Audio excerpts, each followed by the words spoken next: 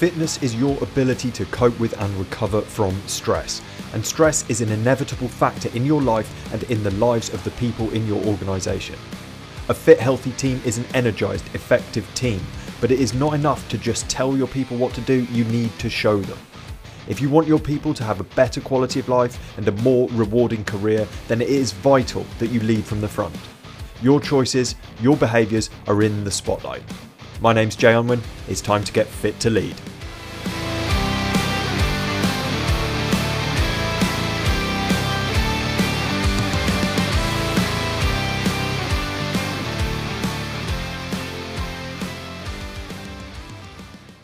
Welcome back to Fit to Lead with me, Jay Unwin. Today, my guest is the culture guy, Benjamin Drury, and we chat about why having fewer rules means getting better results, the importance of trusting your people, and not having a clue what day of the week it is.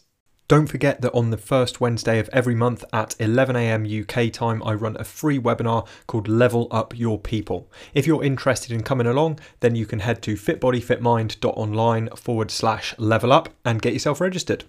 Hi Ben, how are you doing? Good afternoon. Is it afternoon? Is it morning? I've ruined that for you, haven't I? Who knows? Who knows? This is the beauty of conversational recording, though, Ben. I'm not going to edit any of this down unless there's a monumental screw up at some point. Otherwise, we can stumble over words all we like, and we can not know what day it is, what time of day it is. It doesn't matter. There's time yet, mate. There's time yet for a monumental. Absolutely. I shall look forward to it. But yes, it is the afternoon. It is the afternoon. How's your bank holiday weekend been? It's been all right. I actually managed to get some time off to sit down and do very, very little, which, as you know, as a business owner, can be quite hard work at times. So I'm pleased with the bank holiday. That's good. I'm glad to hear it. Yeah, downtime is so important, and I think it is so common that people, and not just business owners either, because I've seen this happen and I've indeed experienced it myself in employed roles as well, where work just kind of eats into the downtime as well. When I used to teach, I was the same. Like, my weekends used to be taken up by like planning and marking and stuff like that, because there was always something else to do. I think that's the thing, isn't it? When you're quite conscientious, if there's more to do, you feel like you should be doing it, right? Absolutely. And teachers are, got hands up to teachers. They are, I'm going to say, the worst at it. They work before they're due work so that they can work at work, and then they bring home work that they weren't able to get done at work. So it's constant for teachers because they're so passionate about the job often. Yeah, absolutely. I think it's one of those careers which attracts people who actually care about what it is that they're doing, whereas a lot of people, I know there's other jobs which have less of that kind of inclination, absolutely. But I think that's why it ties in with entrepreneurship and being in business, because often, again, you're doing something that you really care about. And, we're going to talk a lot about culture. We're going to talk a lot about kind of leadership and people in these positions in businesses as well. And again, even if it's not your own business, if you're in a leadership position, you've usually got there because you care about the work that you're doing. Yeah. And so it is very easy for that to kind of spill over into the time that we should be resting and relaxing, because it's so vital for staying well. And with that, I shall ask you the first question that I like to ask everyone at the start, and that is, what does fitness and well-being mean to you? That's a great question. There are so many different facets to it, aren't there? But to me, I think it's all about congruence. It's all about, is what you're doing and the kind of the work you're doing, does it line up with your values, with what your heart says you should be doing? And are you able to do it in a way that's consistent with who you are? And when you get all those things right and everything's kind of, it's what we call flow, isn't it? When everything kind of lines up, life becomes, you become fit. You become fitter because you're operating in that space. The stress that you do have, and not all stress is bad, the stress that you do have is driving you to succeed in a good way. It's exciting you, and you'll be able to find the time to do all the things you need. So to me, fitness and health is all about congruence. Are you operating in that sweet spot that you really love operating in? I really like that, and I like that you touched on stress there as well, because that's something which I always talk about fitness within the context of stress, and that fitness is your ability to cope with and recover from stress, whether that's physical fitness being your physical stress, mental fitness being the mental stress that you're under, and your ability to cope with that in the moment, absolutely, and then recover from it afterwards. And you mentioned that not all stress is bad. This is again something I talk about a lot, but what's your take on that in a little bit more detail? Like you say, not all stress is bad. Some stress is good. Do you care to elaborate on that a little bit more? Yeah, I think there's something really exciting about, for example, I've worked in tech, and when you're in tech, you're up against the deadline sometimes. And there's something really exciting about, am I going to make it? Am I not going to make it? And when you do make it, actually, there's elation that you've delivered something spectacular. It's the same in the gym. When you're lifting weights, I'm not just lifting the bar with nothing on it. I'm putting some pressure on myself. And actually, what you get out of that is growth. You move out your comfort zone. So there is a level to which actually working in a space where you're really not sure whether you're going to be able to do it or not is really good for us. We don't want to be doing that every single day, day in, day out, because it's exhausting. But those moments where you're out of your comfort zone, you're trying something you've never done, you're not sure whether you can do it or not, those are the exciting moments of life. Yeah, no, I absolutely agree. And I think that the key thing there, like you said, is it'd be exhausting if it was all the time. And we need to have this balance because we've evolved to deal with these kind of acute bursts of stress, like you're saying, these kind of environments where you're not sure whether you're going to be able to achieve what it is that you're going to achieve. Because, for a long time throughout kind of human history, if you like, that not knowing whether you were going to succeed or not was essentially survival. It was, you don't know whether you're going to survive or not. Are you going to outrun this predator? Are you going to find the food that you need to eat to survive? Are you going to be able to, pass on your genes to the next generation? And all of this, it was all very basic, fundamental survival of the species stuff. And obviously survival of the individual as well. And now we need to remember that kind of stress is something that we've evolved to cope with, whereas the kind of chronic stress, which is unending, it might be lower level, it might be less intense than survival, but it's always there, and it doesn't we don't get any respite from it. And I think that ties into what we were saying at the start, with people allowing their work to creep into this downtime, which really needs to be sacred. Because you were talking about lifting weights and stuff like that. When you lift weights, you don't get stronger at the time, do you? You get stronger in the recovery period afterwards, when your muscles grow back stronger. And it's the same with mental stress. Yeah, absolutely. And there's something about, that I talked about congruence, being in the flow, doing things that are in your sweet spot, but pushing yourself in that. If you're in a job where the goalposts are constantly moving, it's a toxic environment where your boss is constantly changing what you should be working on and changing the kind of things that are important and the priorities day to day, and you're never sure whether this is the deadline or that's the deadline, or this is important today. That is where the stress becomes just unmanageable on a day-to-day basis, because you're just never quite sure what you're aiming at. Whereas when you've got it in front of you, right, this is what we're trying to do. I don't know whether I'm going to get there or not. Actually, that's good stress, and that's quite exciting. And sometimes we don't make it, and we have to sit back and examine what that is and try again. But it's that, when everything's moving and we're on shifting sand, that's when the stress becomes really quite damaging. Yeah, it's the uncertainty, isn't it? And I mean, this is something which has been really. I mean, uncertainty is always a part of life. There's always uncertainty. None of us know the future. None of us really have I'll be honest, none of us really have a clue what's going on most of the time, right? We're all winging it, even the people who seem to have it the most together. So there's always uncertainty. But the last kind of, where are we at now? 19, 20 months have been, I guess, more, not necessarily more uncertain, but the uncertainty has been more obvious. And I think that's kind of brought it to the fore a little bit more. And that's what's caused a lot of the stress over the past year, whether that's kind of stress and anxiety around our own health, around the health of our loved ones, hoping that we and the people we care about that are perhaps more vulnerable are staying safe and all the rest of it, but also the kind of financial anxieties, business anxieties, adjusting from working in the office to working from home. Are we going back to the office? Are the kids going back to school? Are the kids going to be off school again? And all of this uncertainty is what's kind of been the catalyst and the driver behind the increased levels of worry and stress over the past kind of year and a half plus, I think. Yeah, absolutely. And, you mentioned you had to count out the months there for a minute because we've kind of lost track of how long this has been going on. Yeah. And this is part of the problem. When we got locked down the first time, we're like, right, okay, I can probably get to June, July, August. We'll be fine. We'll be back at school in September. We'll be back to normal. I can cope with that level of unknown. But actually, we get to September, we're locked down again before Christmas, just after Christmas. We go, how long is this going to go on? And that is where it starts to become really quite painful, emotionally painful and mentally painful, that we really don't know when this is going to end. That's the really tough part.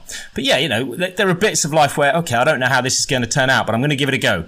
There's one unknown and we'll push through and we'll get there eventually. And 6 months down the line, we will have an answer. At the moment, we're just like, well, there's lots of unknowns and I really don't know when the answer's coming. That's scary. Yeah, absolutely. And I think, so one of the things which has really helped me, even right back at the start when we were all like, like 2 weeks, job done. When we all thought it was a kind of flash in the pan thing. But one of the things which really, really helped me in that adjustment phase back in kind of March, April last year was looking at what I could control, looking at what I did know and had the ability to not just predict but kind of write out myself. And so I looked at my daily routine because it had changed. My job, I was at the time working full time in a gym, and obviously the gym's closed. And actually, prior to the gym's closing, I'd kind of called it a day because of my own. I've got immune issues, and so I had to be like, right, I need to be careful here. So I'd actually bowed out a few days before they properly locked down. Yeah. So there, again, that was me making a decision to take control of something rather than waiting for that decision to be made for me. But also, as soon as I was just at home all the time, I thought, right, the first thing I need to do is to take control of my morning routine, have some kind of routine, have something which I can get my teeth into and take control of, so that the stuff that I'm not in control of and the stuff that I don't know and all of those kind of uncertainties aren't 100% of the picture. And that gave me a little bit of a feeling of going, okay, there are always things which are within my kind of sphere of influence, even if there's a lot of stuff which isn't. Yeah, absolutely. And there is a level to which we've all been kind of in this holding pattern. Right, I'm going to control what I can control, and I can live in this space for a little bit while we figure this out, And that's absolutely right. There's certain things we can control, and we're all the same. There does come a point that under stress, we start to try and control more things. Yeah. We've got 3 kids. They've all been at home for the summer, obviously. So the house gets messy very, very quickly. Yep. Completely different to when they're in term time. So when the house gets messy, we start to try and control other stuff because we can't keep on top of the house because there's 5 people throwing stuff around. And it's just human nature, isn't it, to try and organise and control stuff. Yeah, it is. And I think that it's a bit of a double-edged sword, isn't it? Because sometimes it's like, there's things that we can control. And if we're doing it in a kind of, I guess, self-aware kind of way, we can control the things which are actually beneficial, and they're not things which are which are actually outside our control that we think are inside our control. Because I think that's when humans are notoriously, like you said, it's human nature to try and control things, especially when things are scary. But we often try and control things which we can't easily do, like other people's decisions, or things like, or also things that we're doing which maybe aren't necessarily as helpful as we think they are. And this is where a lot of people, I'm no expert in eating disorders, for example, so I'm touching on something here which is not within my area of expertise whatsoever. But I've got friends who are experts in this area, and one of the things that I've talked to them about in the past and that they've educated me on is that often eating disorders come about because people are trying to control things to a very minute degree as a coping mechanism for something having happened to them or something ongoing that's happening to them which they can't control. And it becomes this kind of, I think that, we need to be, it's good to have, to look at, right, what can I control? But also be aware that perhaps it's a coping mechanism for something else. Yeah, absolutely. And I don't know about you, but do you find yourself every now and again you sit back and go, why am I doing this? Hold on a minute. This is about me trying to control somebody else. What's going on here? Yeah. You get yourself in these positions and you have to work really hard to recognize when you're starting to try and force people to do stuff or manipulate people because you want control. But actually, there's nothing you can do. You can't, like you said, you can't control everybody. But I find myself, I'll sit down of an evening and go, hold on a minute, what was that argument about? Why on earth was I getting upset about that? And you look back and go, hold on a minute, it's a control thing. Yeah, and it's usually through fear, isn't it? It's usually through this kind of thing of there's something underlying that's going on that's making us feel insecure, and we're trying to regain that security by taking control of something. Yeah, absolutely. And that, it comes down to the kind of mental health and mental fitness. Yeah, absolutely. When you're in the zone, when you're in the flow, when you're working in your sweet spot, there's a lot less of that going on. You haven't got the need to do it. No, absolutely. Do you find that, because you work with companies to change culture and to improve the way these kind of organisations operate and stuff like that. And we're going to go into this in a little bit more detail as well, because I'd love to hear more detail about what it is you do, how you do it, and so on and so forth, and how that links in with fitness and well-being and all the rest of it. But sticking with the kind of the stress and the control and all of that stuff, just for the time being, do you find that people in positions of leadership often have, of course there's a higher level of responsibility in a lot of ways.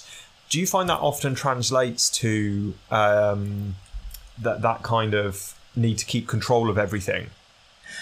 Absolutely, and this is a big chunk of the work that I do, trying to teach executives to pass down autonomy and not try and control things. You'll have seen it actually certainly with a big organisation, a lot of the policies and procedures are there to control the 2% of people that take the piss. Yeah. And actually, 98% of people are genuinely trying to get on and trying to live within the bounds of what they know is right. But there's always some people that make a fuss. So they put in policies and procedures to try and control that. And what that actually does is then curtail the ability of the 98% to do a brilliant job. The best they can do is mediocre because there are these constraints and controls in place that... And so a lot of my work is to try and unpick that and go, well, hold on a minute. Why don't we just draw the playing field and then let people go out and play? Let's not try and control every moment of every day, because that's causing you stress. It's causing them stress, and it's reducing your ability to innovate and achieve something exceptional. Yeah, it's causing them and you the bad kind of stress, isn't it? Not the growth kind. No, absolutely. And why would I hire somebody and pay them 50 grand a year and then sit them down and tell them how to do their job? Yeah. I pay you 50 grand a year because you know how to do your job better than me. So tell me how you want to do your job. I'm not here to control that. And those are the kind of executives and leaders that create businesses where people thrive, where they have a culture where people want to work, low staff turnover, higher client satisfaction, all those kind of things, because they've built somewhere where people can come and do their best work. And it's that feeling of, or at least in my experience in employed roles that I've had, and also in companies that I've worked with where I've kind of gone and observed how they operate, it's there's almost a sense of ownership of all of the people at varying different levels, because they feel trusted, they feel valued, they feel like, actually, I'm not just I'm not just another body here to go through the motions, clock in, clock out, and all the rest of it. And you just think, well, not only is that going to allow them to do their best work, but it's also going to create a much greater sense of loyalty and a lower kind of turnover of staff. Not to say that obviously you need some turnover of staff, but most companies, a lot of the turnover is because people don't really want to be there. It's way too high, yeah. And you're absolutely right. If I put high level targets in and say, these are the goals, this is what we're trying to achieve, people, and let you decide how to do it, then on a day-to-day basis how what you're doing is contributing to the bigger picture of what you're trying to achieve as a company. Yeah. If I come along and I give you a list of low-level tasks that I think you should be doing, you generally don't have any idea how those relate to what I'm trying to achieve at the top level and how it contributes to the company. So there's a sense of purposelessness, rudderlessness to the whole thing. Whereas if I go, look, this is what we're trying to achieve, people, go and do your job with that context in mind, you fully appreciate how the work you do connects with the big picture of what the company's trying to achieve. And therefore there's a sense of purpose, which makes the daily work so much more interesting. And with that, I mean, the word there, purpose, is so vital when it comes to an overall sense of well-being, and it ties in, you know, we always think about fitness in terms of, most people think about it in the context of physical fitness, for example, but even then it's, most people are thinking about, right, what am I eating, how much exercise am I doing, all of this kind of stuff. But there's so many more layers to it, and I think that it's somehow at the same time a lot more complex than people realize, and also a lot more simple than people realize, because you know, if you unpick it and you look at all the different levels and look at all the different factors that can have an impact on your health, on your fitness, on your well-being, there's a lot going on. It's not just what you eat, it's not just your exercise, there's all kinds of stuff, but in terms of actually managing those things, although there's so many different factors, it almost simplifies it, because you're not having to get obsessed over one thing, like the perfect diet or the perfect workout program or anything like that. But one of the things which kind of is pervasive through the whole idea of this kind of well-being and the quality of life that you get from being fit and healthy is the feeling of having a purpose. And if we are going to work, whether that be at any position in the company, whether we're in a leadership position, whether we are just starting out, if we feel like we've got a purpose, so many other things fall into place. Yeah, absolutely. There is something about going to work and coming home at the end of the day feeling like you've done something that actually matters. Yeah. And if you, this is kind of the heart of the work that I'm trying to do. If you imagine every single person in this country went to work in a place where they were cared for, they had autonomy in their work, and they came home at the end of the day feeling like they'd done something worthwhile. Imagine the mood of the nation and the transformative power that would have on how we interact, and communities and parenting and, you know, marriages, all that, you know, the health of the nation just generally. Yeah. It would be transformative. Yeah. And that is so, so important, that people actually come home at the end of the day feeling satisfied that they've done something worthwhile and they've done a good day's work for a good day's pay. Yeah, because people take, like you were saying about, you know, parenting and relationships and stuff like that. You know, people do, they come home and they take out their workplace stress. Yeah. Or purposelessness, as you said. they take that out on the people closest to them, and this isn't a dig at people doing that, because we've all done it, and the reason we do it is because we feel safe with the people that are closest to us. We feel safe enough to be honest with them about how we're feeling. We don't go and take it out. I'm saying it's not necessarily a healthy way of dealing with those emotions, and it's not really fair on the other people, but this is why we do it, is because we feel angry, but we don't feel that we can say that to our colleagues, and we don't feel like we can say it to our line manager and stuff like that, because we're scared of repercussions and all the rest of it. And we come home and we're just like, we're stressed, we're angry or whatever. The commute's killed us as well, and then we start bickering and picking at the people at home, and no one wants to do that. And for the most part, it's not because they're unhappy at home, it's just because, again, the emotional side of work is spilling over into home life. Yeah, absolutely. And I'm exactly the same. You know, when I'm on a tight deadline, even when I come home from work, I'm sitting there thinking, how am I going to get this done? Have I got enough time to get this done? Who do I need to talk to if I haven't got enough time? And it's, you know, even at the dinner table or in the evening, that's all going on in my head. There's a great cartoon. I don't know whether you've ever been involved in technical development, but there's a great cartoon for those people that are. Most people will get it, but there's a husband and wife lying next to each other in bed, kind of backs to each other, facing away, obviously had an argument, and there's a speech bubble above the wife going, he hasn't spoken to me all evening. What's wrong? I must have done something really wrong. I wonder if he still loves me. And it goes on and on and on. And then the other speech bubble, there's a bloke, and above it says, why doesn't my code work? And it's like, and even something as simple as that can have an impact, that there's something there that's constantly occupying my mind and my thought, and that impacts relationships and relationships with my kids. Yeah, I think that cartoon it really does sum it up, and it's like you could replace that with anything, couldn't you? You could replace that why doesn't my code work with anything specific to any particular business, whether it's I wonder if they'll deliver tomorrow. Yeah, why didn't they reply to my email? Yeah, totally. Like did I word something wrong Why did I like? And then there are bigger things as well. Like, why did someone else get the promotion rather than me? Or why did this happen? You know, there's so many things that you could replace that thought bubble with. Yeah, and even simple things like I saw Brian in the manager's office today. I wonder what that was about. Yeah, and it could be totally innocuous. Yeah, absolutely. And I think that this is the thing where we add stories to everything which happens, don't we? We add kind of our own interpretations on top of the facts, and so the reality, the facts, they are what they are. But then the story we tell ourselves about that really depends on how we're feeling about the environment that we're in. And so if it's work stuff, if it's a work environment that we feel a bit uncertain of, and we feel like we're not really sure, you know, why we're there or what we're doing, or, you know, all of those kinds of things which you've said can be removed by actually just having a clear purpose rather than micromanaging. All of those things are going to add it's going to be a filter through which you see everything which happens.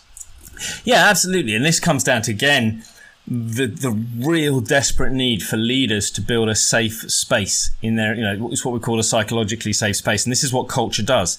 Define the rules of the game, define the playing field, and allow people to know that it's safe to play within those rules and make mistakes or get things wrong. And then we stop worrying about all this other stuff. It's I don't know whether when you're in a new group and you're around a bunch of new people trying to do a task. If you're anything like me, you're sitting there going, well, who's in charge here? What does that mean when he says that? Where do I fit in? Am I happy with the place that I fit in? There's all this group dynamics going on in your head. And essentially there's an experiment that a guy called Pete Skillman did where he gathers groups of 4 people to do a task. And the simple task is build a pyramid with 20 sticks of spaghetti, 1 roll of tape, a ball of string, and a marshmallow. Right. And you've got to build the tallest tower you can get. And he compares lots of different groups from four CEOs, business students, engineers, lawyers, from all different walks of life, from all different countries. And also gets 4 5-year-olds, 5 and 6-year-olds to do the same thing.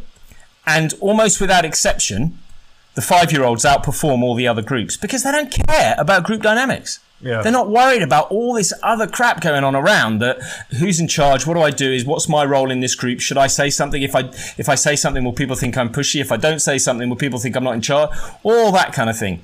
Whereas the kids are just sticking stuff together. And without exception, they build taller towers than everybody else in this experiment because it's safe as far as they're concerned. And that's what defining and building culture does. It says, look, here's the rules of the game. Here are the things that are important to us. Don't contravene those. But within that playing field, off you go. Go build and make mistakes and do what you like. And when we're in that space, it silences that little voice in the back of your head and allows us to do our best work. Where do you think and why we lose that? So obviously you're saying these kids always have this kind of almost without exception better results in things like that because of the lack of, well, I guess politics for want of a better word. Exactly. There is one exception that I probably have to point out, and that's the civil engineers. But in my book, they had a massively unfair advantage, so I don't count them. No, that's there's a skew there, isn't there? They're an outlier. So where do you think that's lost? At what point is it a gradual thing? Is it what is it? I'm going to make a blanket general statement that isn't true at all. Okay. I'm going to say high school. Okay. But it kind of makes the point that actually once people start to understand their place in the world, and we get to high school and we start to see hierarchies, don't we? Yeah, true. We start to see who's in charge and who's not, who's better and who's not. And we start to compare ourselves. And as parents, we have to work really hard at helping our kids not to worry about that comparison. Okay. But it's there. Once we start to make those comparisons, all this stuff kicks in. And it takes an awful lot of confidence and resilience as a human to kind of bypass all that and not have to worry about any of that. It's given me flashbacks to school, and I'm just kind of thinking about what life was like and how kind of those, I guess neuroses might be a strong word, but it's not far off though. No, it isn't, is it? And I'm thinking, so primary school is very much more free form in a lot of ways. Even when they start doing the kind of the first reception, kind of early years foundation, that kind of stuff is all very play based. Some countries, they keep that up until 7-8 years old, which like in the Scandinavian countries, and that ends up with them actually having tremendous results in kind of literacy and numeracy and stuff like that. But we obviously bring in a bit more structure at kind of year 1, and they're sat and they're doing lessons, but it's still more free in terms of the social hierarchies, like you said. And then at secondary school, I think it obviously it gradually changes and it gradually kind of increases. But I can remember going from the little village primary school that I used to go to, and then started at a secondary school which was in a nearby town, and I had to get the bus. I had to get on one of the school coaches, kind of thing. And there's a hierarchy on the school coach, isn't there? Yeah, even on the bus on the way to school. Yeah, before you get there, you're in trouble. The kids who sit at the back of the bus are in charge.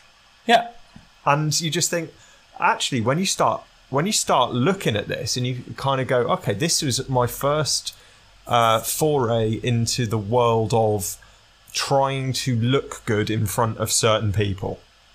Yeah, and the worry of making mistakes, the fear of making mistakes. Through embarrassment and through kind of the worry of being ostracized, or people, they're going to judge me for this, or somehow this is going to affect my progress socially through school if I make this singular mistake. Yep. And it's never actually the reality, because most people care a lot less about what you do than you do. No one's really watching you as closely as you think they are. But I guess at that point, when I was 11 years old, that was my, or not necessarily my first experience, but one of the first experiences where that became a regular thing. Yeah, and I mean, I look at my daughter, and it probably started as early as year 3 and 4 that they're comparing each other and how good they are in certain subjects. Yeah, and so it does happen. But there is this protectiveness about our status and losing our status, and there's a stress about where we fit in that status, and can we maintain that status. It's really quite a stressful period. That actually, how do we protect that, and what does it mean, and who's in charge, and am I in charge? And I think I should be in charge, but if I push myself forward, everybody's going to hate me. And like you say, nobody's watching you that closely at all. Most people don't really care. No, they've got because they're all worried about the same stuff. Yeah, exactly. The exact same shit that you're worried about is going on in their head. Yep. And so they're not looking at you and going, oh, Ben made this mistake. They're going, oh, I made this mistake. They're totally fixated most of the time on their own mistakes, or their own potential mistakes, or their own kind of like the things they think are mistakes but weren't necessarily. All the things that are going on inside your head are likely to be going on inside their head as well. In terms of people who are in a position of kind of leadership within a company, whether they're an HR director or a chief people officer, or anyone who's got kind of responsibility for looking after a group of people, is there an easy way to help people escape from that trap, or is it a bit more complicated? Is there no one singular answer? It's massively contextual. Yeah, of course. Because in certain circumstances, making a mistake means people die. Yeah. In other circumstances, making a mistake means you drop something on the floor that can be cleaned up. Yeah. So it is massively contextual. But the bottom line is, people have to feel free to make mistakes and not feel that affects their status, or affects their place in the hierarchy, and that comes from leaders just reminding them, that was brilliant, well done, that was really good. Oh, that didn't work, did it? Why didn't that work?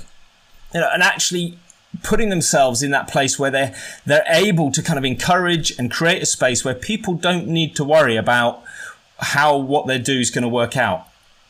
So a big part of that is the kind of response to mistakes, the response to apparent failures, rather than it being not punished, but that kind of, even if the people feel emotionally punished or reprimanded for that mistake, switching that on its head and going, right, okay, what's the lesson, and kind of focusing on the growth and the movement forwards rather than getting hung up on that mistake. Unless, of course, like you said, it was a catastrophic mistake which needs to be dealt with, and it was done through carelessness rather than anything else. And that's it. If we know what's important and where the boundaries of the playing field are, if you make a mistake within the playing field with the right intent, we'll clear it up, we'll sort it. Well done for trying something that failed. If you contravene one of our values, if you cross a line that everybody in this organisation knows you do not cross, that's a whole different matter, because that's not a mistake, that's a deliberate stepping out of bounds. Whereas if you make a mistake for trying something for the right reasons, actually, we're going to praise that. We're going to do some training to make sure everybody understands what happened, and we operate best practice. But actually, we're going to reward you for trying something that hasn't been tried for the right reasons. So the rules, essentially, the kind of the laws, the unbreakable commandments should be the company values rather than the kind of the detailed operational stuff. Yeah, absolutely. Absolutely. Those are the non-negotiables. And actually, what you've got is what you can't do as a leader is you can't prescribe and describe every situation that your staff are going to find themselves in with customers or with suppliers, and dictate every single action that needs to happen. You've got to trust them. Yeah. So you've got to be really clear on what the lines that they must not cross are. Yeah. And then let them play within that space. Yeah, because then, like you said, if they come up into a kind of something's going on, a situation is arising which was not in the handbook. Yeah. They can use those basic and memorable guidelines to create their own solution rather than flicking through and they're like, page 372, it's not on here. They've got that scope to just go, right, okay, if I am going to embody this and this, how would I solve this problem? Yeah, absolutely. And a great example is Ritz-Carlton hotels. Okay. They have a policy of anybody can spend up to $2,000 per guest stay to solve problems. Okay. Don't have to ask. You don't have to get permission. Yes, we'll keep an eye on what it's being spent on, and we may look at areas to do training, and after the fact we'll examine why it was spent and what went wrong and what we can do to stop that going wrong next time. But if there's a problem, don't flip and fix it. There's some money. Get it done. Yeah. Yeah. And that's that feeling of being trusted. It seems to be, I guess, there's a lot of things which come across to me as being a bit one way when it comes to trust and loyalty and all the rest of it. Like a lot of companies who maybe have lost their way a little bit, they expect their staff to be loyal, but they aren't necessarily embodying that loyalty back the other way. Absolutely. And the trust thing is a big part of that, isn't it? Because it's like if you feel like your line manager and the senior management and stuff like that trust you enough to say, like, you've got $2,000 to go to fix this problem, I trust you with that amount of money. That feels good. People like being trusted.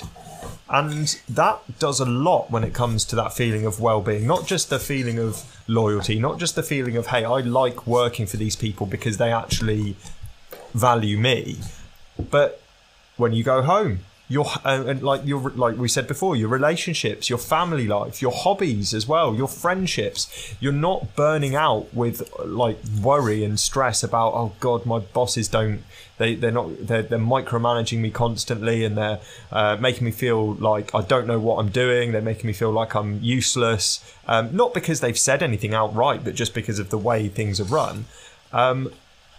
So much energy is sapped by that yes, of course, you're going to have those kind of knock-on impacts on your relationships, as we've already said, but also like your hobbies and stuff like that. You're not going to have the energy to go and do the things you want to do, like go and play football with your mates, or, go to the beach, or, even just going to the pub and socialising. You don't have the energy to do that because you just feel flat. Yeah, and not only that, when you do those things, you're worrying in the back of your mind, you're worrying about, well, what am I going to get in trouble for tomorrow? Yeah. What have I done wrong here? Well, you're constantly worrying about your job. And trust is so important. Patrick Lencioni has a program called The 5 Dysfunctions of Team. The first dysfunction is about lack of trust, because everything else is built on that. If you haven't got trust, you can't have conflict. And without conflict, you can't get robust quality decisions, because you haven't argued out all the points. People haven't been able to disagree and question. And so you don't make robust decisions. And without robust decisions, you're not going to get commitment from people. People aren't going to buy into them unless they've been challenged and put through the ringer. And without commitment, you can't have accountability. If people aren't committed, how are you going to say, well, you should have done that? You say, well, yeah, but it wasn't my decision. I'm not going to do it. Yeah. And then without accountability, you're never going to get results. So, trust is the basis of all of that in your organization. It has to start at that point. And it's weird because, we go out every day and we drive in cars and we trust that other road users are going to obey the signs and the signals and not crash into us. And yet we go to work and we worry about our boss, who we happen to know. It's weird. It is. And I think that the thing that it always comes back to the fact that humans are weird, aren't they? Like, I mean, there's no. I was trying to think of the best way to put it. Humans are weird, and we've got to. The more we can understand ourselves and other people, and almost have that, allow that flexibility, and allow those kind of a bit less rigidity around our expectations of people. Yeah. And go, okay, well, everyone has these hang-ups. Everyone, to a degree, everyone has different hang-ups, but they're kind of usually rooted in the same kinds of things. Yeah. And if we understand that we are inherently emotional, we're not robotic, we can work with that rather than trying to fight against it constantly. Like, I'm a big fan of being rational, like, not because I don't value my emotions, but because I know that my emotions make terrible decisions. Yeah. And I've got a great track record of making terrible emotional decisions with, whether it's with money, whether it's with things I've said. You say something on the spur of the moment. You do anything out of any kind of passion, whether it's an angry passion or a love passion or anything like that. Usually, if you haven't weighed up the kind of rational outcomes of this, you probably make a relatively bad decision. So I'm a big fan of rationality. However, I went too far that way in the past. When the pendulum swings too far the other direction. I go, right, I'm going to try and be 100% rational. I'm going to be channeling my inner Spock and be logical at every moment, kind of thing, and make better decisions. It doesn't work like that, because you still feel the emotions. Yep. You still feel anxious and worried, and if you're ignoring them, that makes it often quite a lot worse. And so these days, I'm still a big fan of making rational decisions, but also with the allowance of going, I know that I'm not a rational being, and I know that other people that I deal with are not rational beings. So it's more for me about being as rational as I can, but also allowing myself to feel all the kind of the full spectrum of human emotions that I know are going to wash over me at any given moment. Yeah, absolutely. And again, it comes down, we've talked about business and drawing the lines, say, look, these are our core values. These are the lines we don't cross.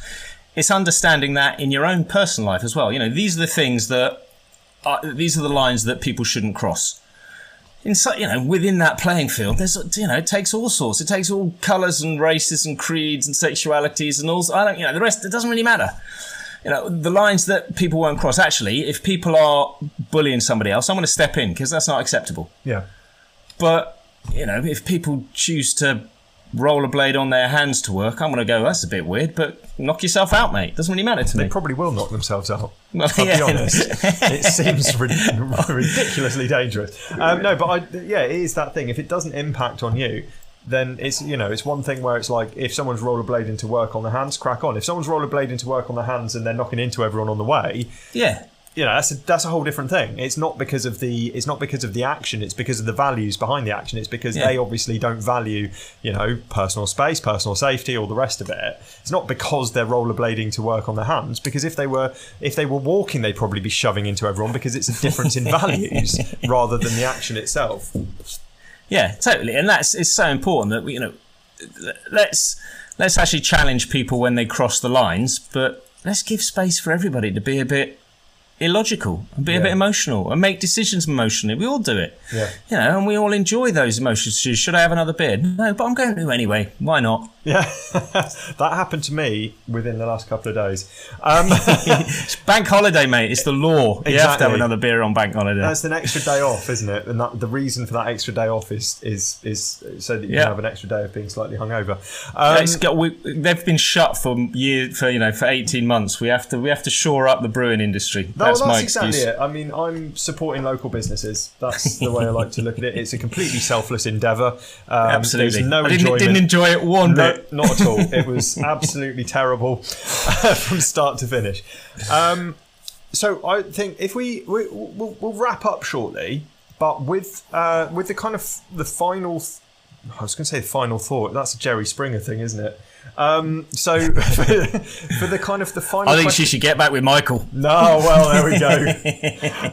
So what I'd like to get an answer from you about is whether you are an individual and you're looking to kind of make some changes in your own, I guess, personal culture for kind of to take what it is that you do. You know, the culture guy.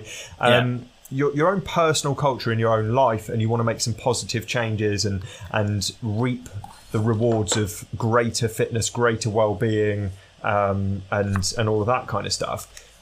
Where would you suggest a good starting point would be? And again, I know that this is going to vary from person to person, so you know it is going to be something fairly generic. You can make more generalist blanket statements if you like, and then the same question for someone in a position of leadership in a company or a charity or other organisation who wants to do the same but from an organisational perspective and help support the well-being of the people that they're responsible for. That's a great question. And would I be allowed to plug a couple of books? Go for it, mate. There are two books that I've written, one from the perspective of individuals trying to do just that, and one from the perspective of businesses trying to do that.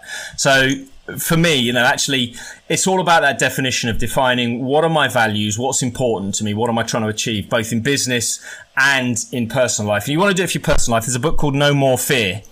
I'm sure we can whack a link in the show notes if that's all right. And the other one for business is a book called Culture. How to rid your organisation of politics and build a high-performing team.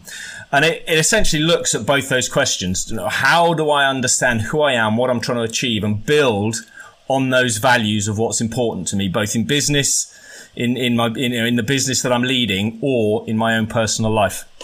Awesome. Yeah, I will definitely. So if you're listening to this, I have put those in the show notes, so in the description there'll be clickable links, as long as the platform that you're listening on allows clickable links.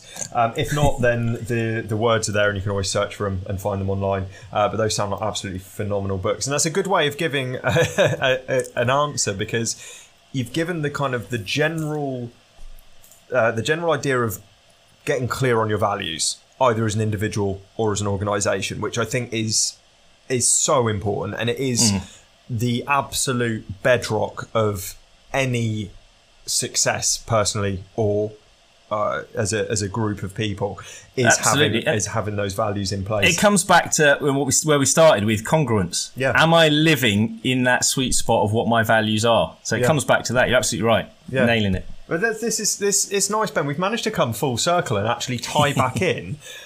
Which is, given the fact that we had not planned this at all, I feel like we've done really well. We were allowed to make mistakes. We had loose structure. We had our values, and we just went with it. Right? We kind of embodied the lesson within this very recording. I hadn't spotted that at all, but I'm going to own it. Yeah, exactly. Pretend it was deliberate. Ben, thank you so much for coming on today and having this conversation. It's been absolutely brilliant. If people want to hear more from you, or like find you online, follow you, read your content, watch your videos, listen to anything else, if people want to get stuck into your kind of message a bit more, where's the best place for them to find you? If you get onto thecultureguy.co.uk, I am there, and all the kind of links to all the things you need are there. If you forget the website, if you just search for The Culture Guy on Google, I will appear at the top there. Lovely job. Nice and simple. I will put a link to the website in the show notes as well. So Brilliant. If you're listening to this, I believe if you're listening to this on Spotify or Anchor or Google Podcasts, those should all be clickable. But apparently Apple doesn't like my clickable links, so you might have to do the Google thing. But, let me know if it works or not. So, Ben, thank you once again for coming on. I hope you have a fantastic rest of your day, and hopefully I'll speak to you again soon. Brilliant. Thanks for having me, Jay. It's always a pleasure to chat to you. Thank you for listening to Fit to Lead with me, Jay Unwin. If you're not already connected with me on LinkedIn, come and find me using the link in the podcast description and say hello. If you want me to help you improve the fitness and well-being of your team and of yourself, let's set up a call. Until next time, stay fit, stay well, and keep leading from the front.